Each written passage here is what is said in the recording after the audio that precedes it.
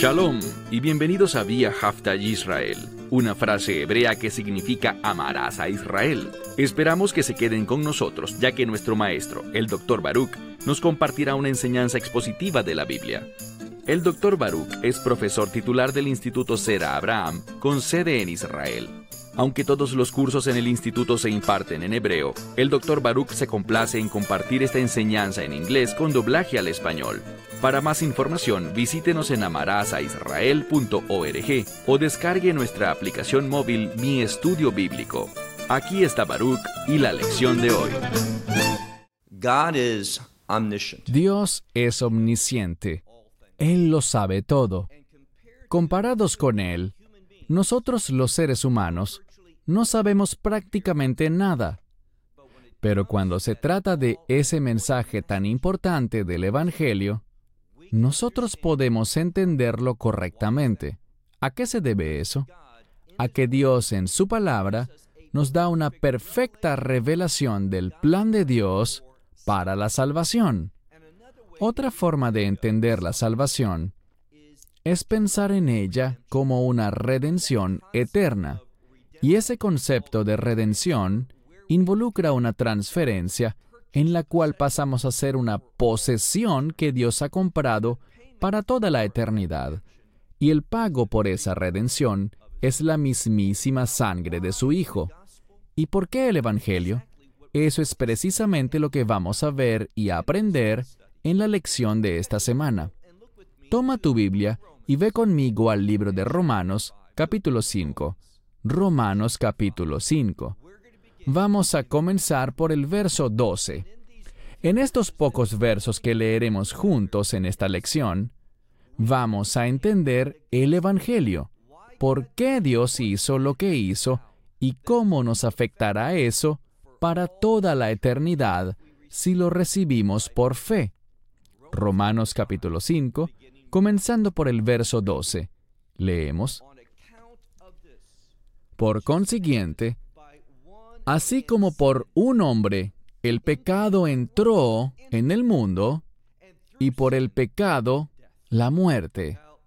Lo primero que vemos es que existe una relación, y esa relación se enseña a lo largo de toda la Biblia. Hay una estrecha relación o conexión entre el pecado y la muerte. La razón por la que existe la muerte es, verás, Dios no quería que el hombre experimentara nunca la muerte ni las consecuencias que recayeron sobre este mundo debido al pecado. Esa no era la voluntad de Dios, Él no lo planeó. Pero, siendo que Dios lo sabe todo, nada lo toma por sorpresa. Él sabía que el hombre, al recibir el libre albedrío, elegiría incorrectamente. Usaría mal esa libertad de elección. Así que esto no tomó a Dios por sorpresa, y Él tenía una solución. Alabado sea por eso. Y esa solución, que además es la única solución, es el Evangelio. Vemos entonces que por un solo hombre, y veremos que no se trata de una interpretación, eso aparecerá en forma específica en un momento. Debido al pecado de un hombre, de Adán, la muerte entró a este mundo. Sigamos leyendo el verso 12. Por consiguiente, así como por un hombre el pecado en el mundo entró, y por el pecado la muerte, y así a todos los hombres la muerte pasó, pues todos pecaron. Lo que él estaba diciendo aquí es esto. Podemos comprobar algo.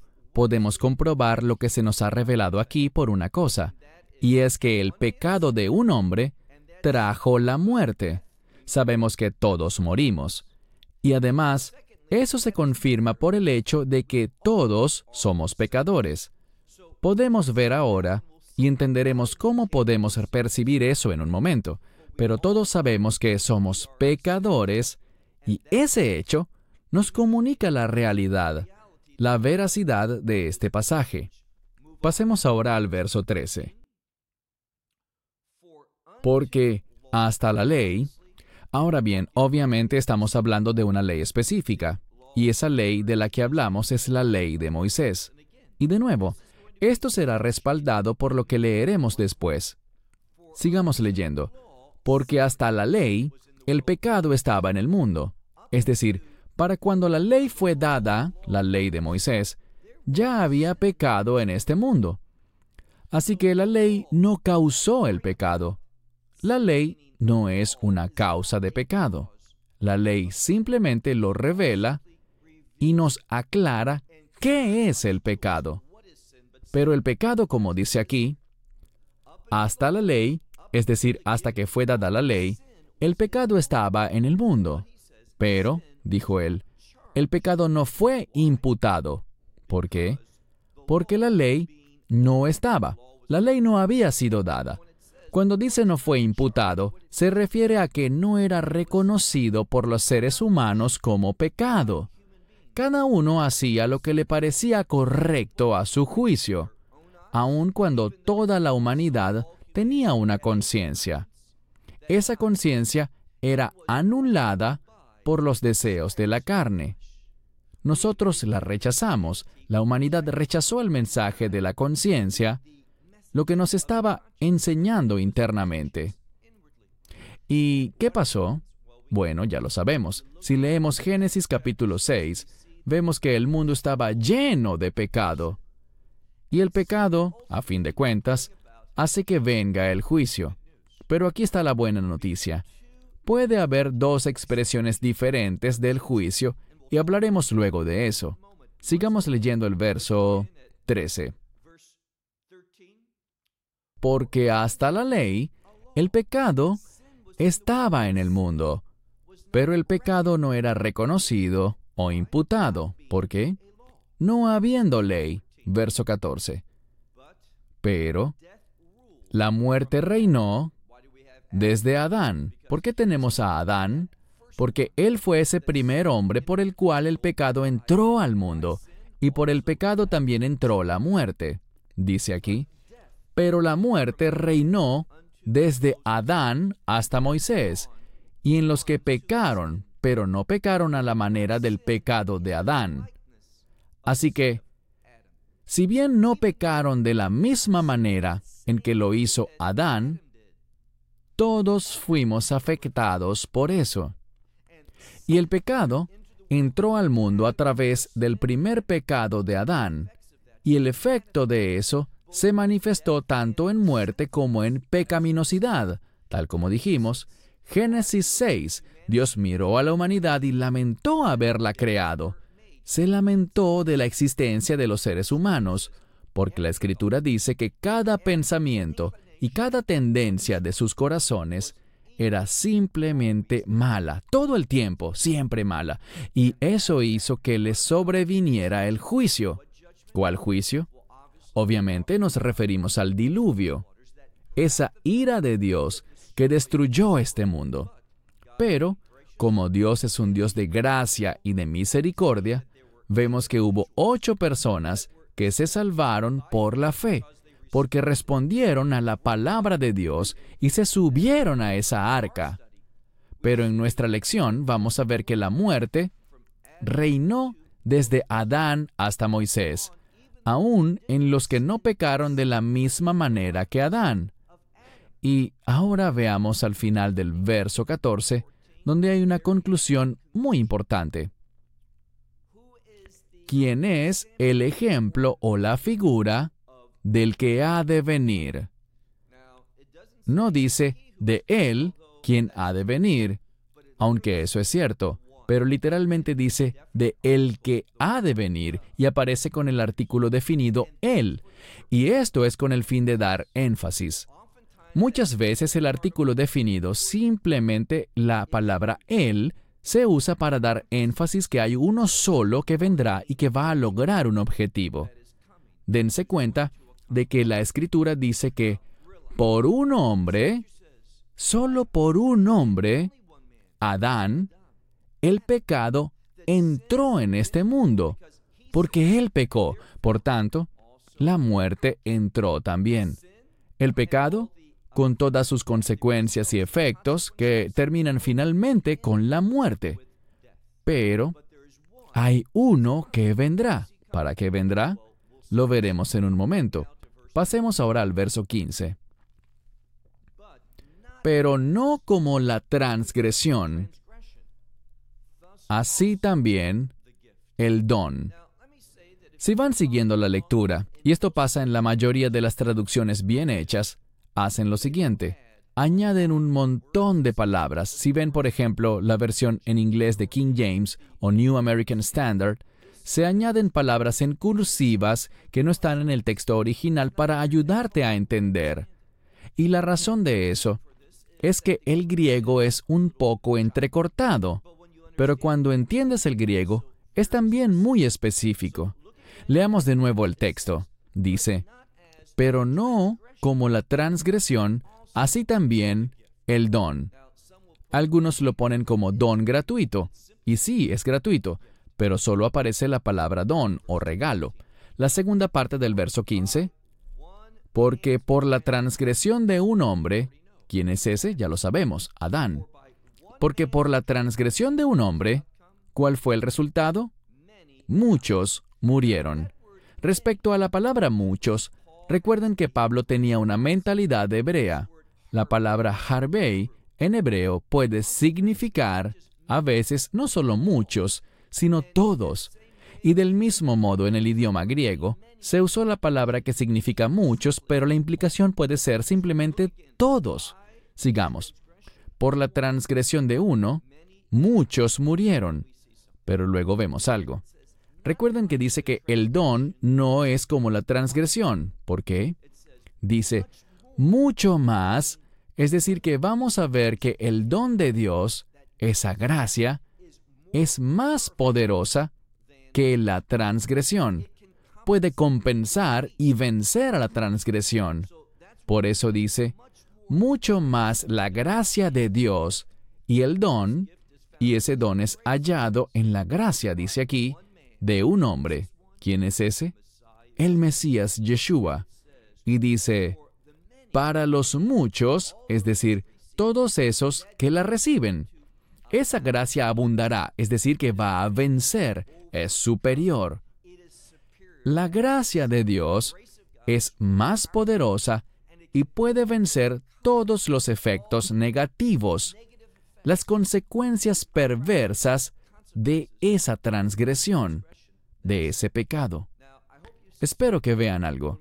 Al leer este pasaje de la Escritura, vemos que por un hombre, el pecado y la muerte entraron al mundo. Por un hombre. Él causó todo eso, el pecado y la muerte. Asimismo, un solo hombre puede ser la solución. Y eso es lo que Pablo fue inspirado a escribir aquí. Un hombre trajo la muerte, trajo la destrucción, trajo la ira de Dios. Pero hay otro hombre, en su semejanza, es decir, el Mesías, que si bien era plenamente Dios y sigue siendo plenamente Dios, nada cambió, pero bajó del cielo, se encarnó como hombre y se hizo plenamente hombre sin dejar de ser plenamente Dios. Y Él es el Salvador, el único Salvador. Ahora pasemos al verso 16. Dice, y no de la manera que por el pecado de uno, es decir, no como en el caso de que por el pecado de un hombre, el don. De nuevo, él quería enfatizar algo. Del mismo modo que la gracia es superior a la transgresión, veremos que el regalo o el don de Dios es también único, es superior, es más poderoso. Produce una sanación, una reconciliación y una restauración de lo que el pecado trajo al mundo. Sigamos leyendo el verso 16. Dice, y no de la manera que por el pecado de uno, el regalo o el don, porque por un lado dice, el juicio por uno, ¿quién era ese? Adán. Por su pecado, a través de él, vino el juicio. El juicio vino por uno. ¿Y qué trajo ese juicio finalmente? Para condenación. Así que el pecado hace que venga el juicio, el cual nos condena eternamente, si Dios no toma ninguna acción. Pero alabado sea, pues sí tomó una acción. A mitad del verso 16 leemos: pero el don, dice aquí, por muchas transgresiones. Aun cuando hay muchas transgresiones, el don es superior. ¿Y qué hace este? Este produce algo muy distinto. Dice, para justicia. Así que si bien a través de un solo hombre vinieron las transgresiones de muchos, el don de Dios, por la gracia de Dios, es diferente, es superior, es mejor y tiene un resultado muy distinto. Mientras que el pecado trajo el juicio, la condenación y la muerte, el don y la gracia de Dios son diferentes, porque aun cuando los pecados eran abundantes, pues hay mucha transgresión, el don de Dios produce, veamos lo que dice, para justicia. Debemos recordar que los términos justificación y justicia vienen de la misma palabra griega. Es porque uno es justificado que entramos en una nueva condición, en la cual somos vistos como justos ante Dios. Dios hace la obra de justificación que nos hace justos. Pasemos ahora al verso 17. Porque si por una transgresión, ese acto de transgresión de uno, la muerte reinó por uno, ese fue el resultado, por la transgresión de uno, la muerte reinó por uno sobre muchos. Pero luego dice aquí, ¿cuánto más para aquellos? Y aquí se refiere a que hay un cambio, algo mucho mejor. Veamos lo que dice la Escritura. La abundancia de gracia para aquellos, y esa abundancia de gracia, la gracia produce algo superior. ¿Cuál es el resultado? Aquí lo dice, que el don es para justicia, y ese don de justicia nosotros lo recibimos, si queremos que nos sean quitadas las consecuencias del pecado y la muerte.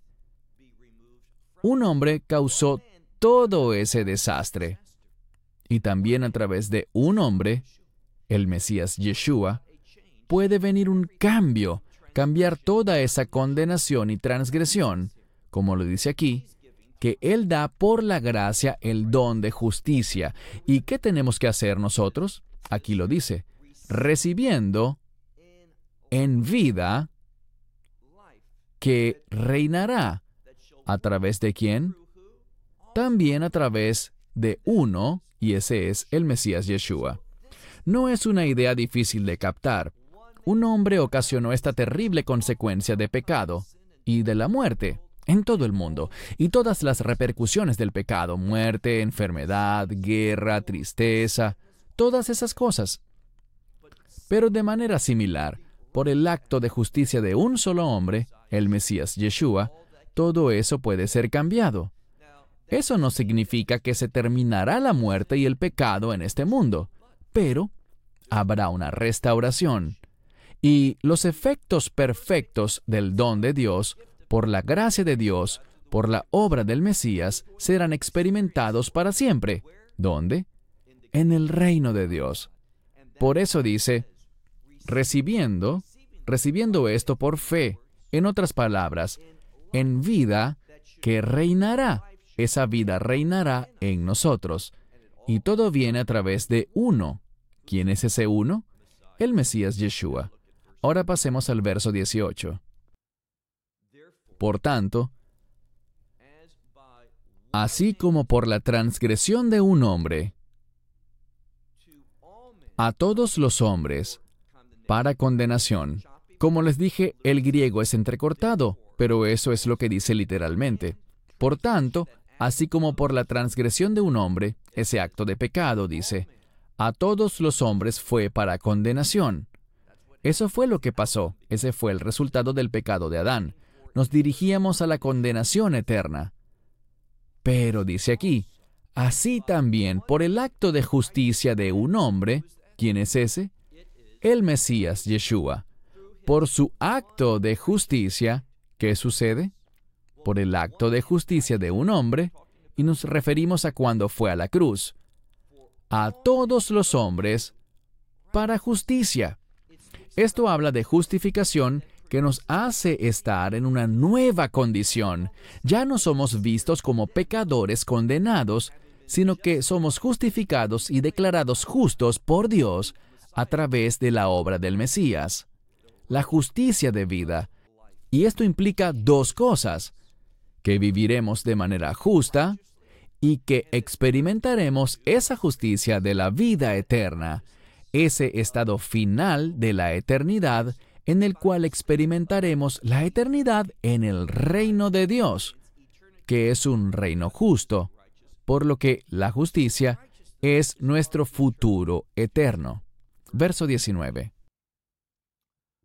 Porque así como por la desobediencia de uno, por la desobediencia de un hombre, dice aquí muchos, y de nuevo, esto puede significar todos, se refiere a la humanidad. Dice que fueron literalmente señalados. Es una forma coloquial para decir que se les dictó un veredicto. Por la desobediencia de un hombre, vemos que muchos, es decir, a la humanidad, se les señaló, o el veredicto, es que son pecadores. Así también, por la obediencia de uno, por la obediencia de un hombre, nos referimos a su obediencia al ir a la cruz. Dice, ellos serán señalados, es decir, habrá un veredicto diferente, según el cual muchos, o todos los que creen, serán declarados justos. En este pasaje se expresa reiteradamente cómo es que la obra del Mesías, la fidelidad de Él, arraigada en la gracia de Dios, que se nos ofrece como un don, que ciertamente es un regalo gratuito, cómo eso produce justicia en nuestra vida.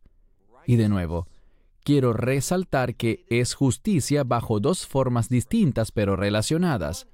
La primera es que Dios, en el momento en el que creemos, recibimos esa gracia, ponemos nuestra fe en la obra del Mesías, en Él y en lo que hizo en la cruz, su muerte, sepultura y resurrección. Y nosotros, en el momento en el que creemos, somos declarados justos para siempre. Nada puede cambiar eso. Entramos en un pacto que Dios tiene la responsabilidad de guardar, no nosotros. Y la segunda forma de expresión es que como receptores de ese pacto, el Espíritu Santo entra en nuestra vida y comienza a guiarnos. Él es el Espíritu de verdad y de justicia. Él hará que nosotros aceptemos la verdad de Dios, así es como nos hará crecer y madurar, y esa verdad producirá una vida justa, un comportamiento justo. ¿Somos salvos por vivir de esa manera justa? No. Somos salvos por el don de Dios. Es un don gratuito que viene a través de su gracia. Pero ese don obrará en nuestra vida y nos moverá hacia la voluntad de Dios, en obediencia a los propósitos de Dios, y eso se manifestará como justicia. Eso es lo que Pablo está revelando aquí. Sigamos leyendo. Vemos que, por la obediencia de un hombre, muchos serán justificados, es decir, habrá un veredicto, una declaración, de que a los ojos de Dios, ellos son justos. Verso 20. Pero la ley entró al lado, esto dice literalmente, entró al lado. ¿Y qué pasó cuando llegó la ley? Para que la transgresión abundara, es decir, que debemos entender cuán pecadores somos. La ley llegó no como un instrumento de salvación. La ley tiene un propósito glorioso y lo veremos al llegar al capítulo 7 del libro de Romanos. La ley define lo que está bien y por lo tanto también lo que está mal, lo que es vivir de manera justa y de manera injusta. Por eso cuando vemos los estándares de Dios, y otro modo en que podemos entenderlo es como las expectativas que Dios tiene de su pueblo, qué debemos hacer y qué no debemos hacer. ¿Qué ocasiona eso? Esa ley me dice que soy pecador. Hay transgresión en mi vida, hay desobediencia. Al igual que Adán fue desobediente, yo también lo soy. Por lo tanto, voy rumbo hacia el juicio de Dios y la condenación eterna.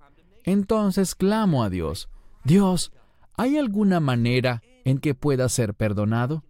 ¿Hay alguna manera en la que pueda ser salvo de mi maldad?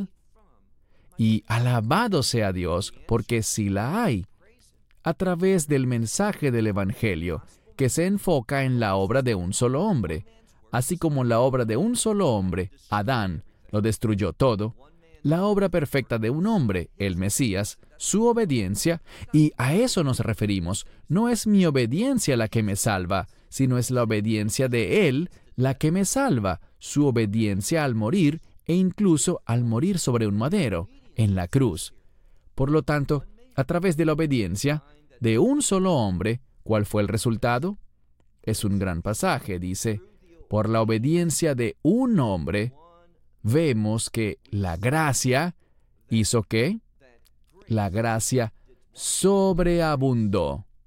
Esta es la palabra abundar con un prefijo, que es la palabra uper, que significa exceder sobre. Así que fue capaz de compensar y sobrepasar toda esa desobediencia del primer hombre y las consecuencias del pecado y la condenación. Continuamos, dice, pero cuando la ley entró al lado, la transgresión, ¿qué hizo? Abundó. Y luego dijo, pero cuando el pecado abunda, la gracia sobreabunda, resulta triunfante. Ahora veamos el último verso por hoy, el 21. Todo esto sucedió ¿para qué? Dice aquí, para que, así como el pecado reinó en muerte, así también la gracia reine.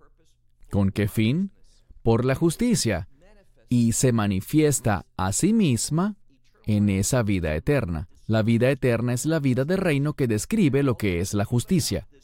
Y todo esto sucedió, esa justicia, para la vida eterna, por el Mesías Yeshua nuestro Señor.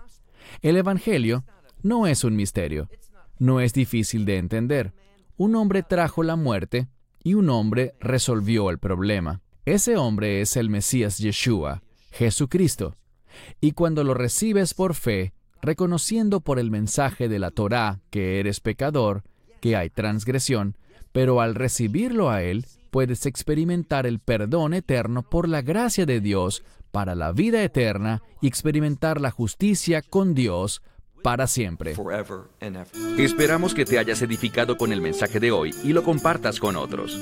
Te invitamos a seguir nuestros estudios cada semana por este canal y por el portal de YouTube de Amarás a Israel. También puedes descargar nuestra aplicación móvil gratuita, Mi Estudio Bíblico. Finalmente, para obtener más información sobre nosotros, visita nuestra web amarasaisrael.org, donde encontrarás otras conferencias de Baruch en audio, video y texto. Hasta el próximo programa. Que el Señor te bendiga en Yeshua HaMashiach, Jesús el Mesías, mientras caminas con Él. Shalom desde Israel.